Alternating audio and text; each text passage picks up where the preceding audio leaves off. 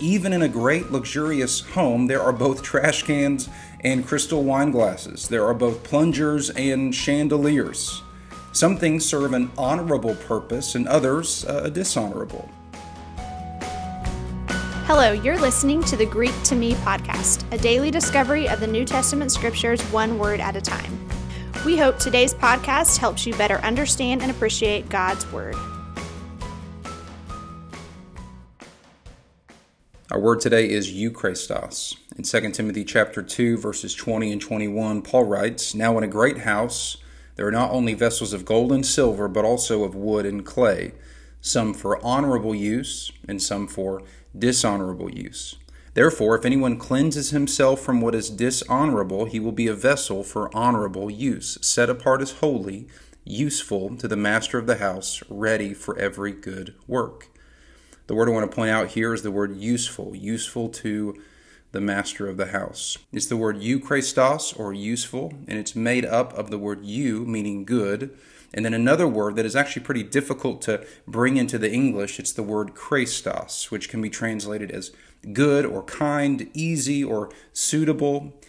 Together, they make euchrestos, describing something, and usually it's describing a person that is particularly useful. And it's the idea of being easily used because you are ready and willing and able, and even beyond that, you're happy to serve.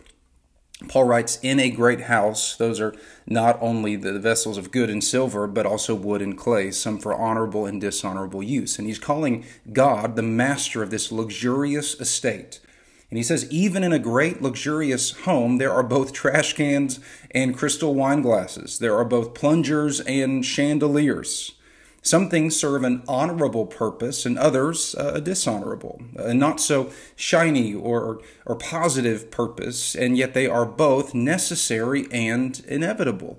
Listen, God will get His glory, the glory that He deserves, and His will be done. So it's simply a matter of how we will be used. Here, Paul is calling young Pastor Timothy and every Christian respectively to be useful in the Master's work, particularly for honorable and good works.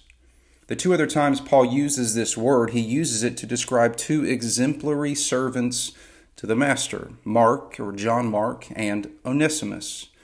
And there's something very relatable and encouraging to their examples. The first one in 2 Timothy chapter 4, Paul tells Timothy to get Mark and bring him with you, for he is very useful to me for ministry.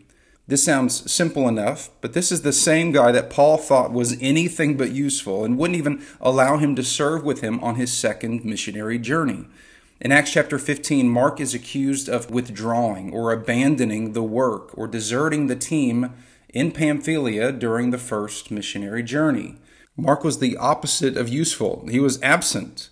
But somewhere in the decade or so between Acts 15 and 2 Timothy 4, John Mark had somehow been further purified or prepared for the good works of gospel ministry. The other person Paul calls useful is a runaway slave named Onesimus, and he was the slave of Philemon, to whom the letter in the New Testament is written. Onesimus abandons his post, maybe even stealing some of Philemon's property on his way out, only to run into Paul in Rome, hear the gospel, and be saved. Paul then sends him back to his master with this message. Paul writes to Philemon, the slave owner, "Formerly he," that's Onesimus, "was useless to you, but now he is indeed useful to you and to me. I am sending him back to you, sending my very heart." Clearly, Onesimus' conversion makes him far more ready, willing, able, and happy to serve than he was before.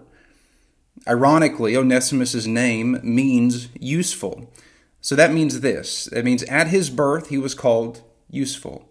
Then, over the course of time, he became a useless and dishonest slave, who was then made useful again. The same is true with Mark. He was a faithful, useful brother who, for whatever reason, could not be trusted by Paul for a season, but later demonstrated his usefulness again.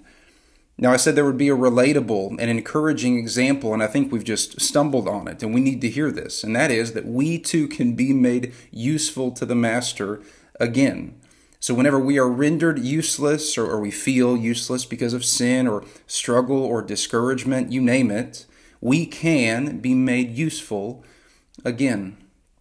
But remember, God uses a pagan king in the Old Testament by the name of Cyrus, and he uses a backstabber like Judas to accomplish his purposes. The question is, will you be used by God today for dishonorable or for honorable use and good works? The Christian is a vessel of honorable use, created for good works, to be salt and light, to preach the gospel and make disciples, to love our neighbor and reflect the light of Christ. How do you feel about being a vessel, an instrument, a tool in the hand of God? Does this feel cold and utilitarian to you? Or are you honored to be invited into God's story? Or are you humbled by the opportunity to be used by Him today? And to be very clear, we are much more than hammers in His hands. We are His kids. And yet at the same time, our Heavenly Father is the King in whose service we now live.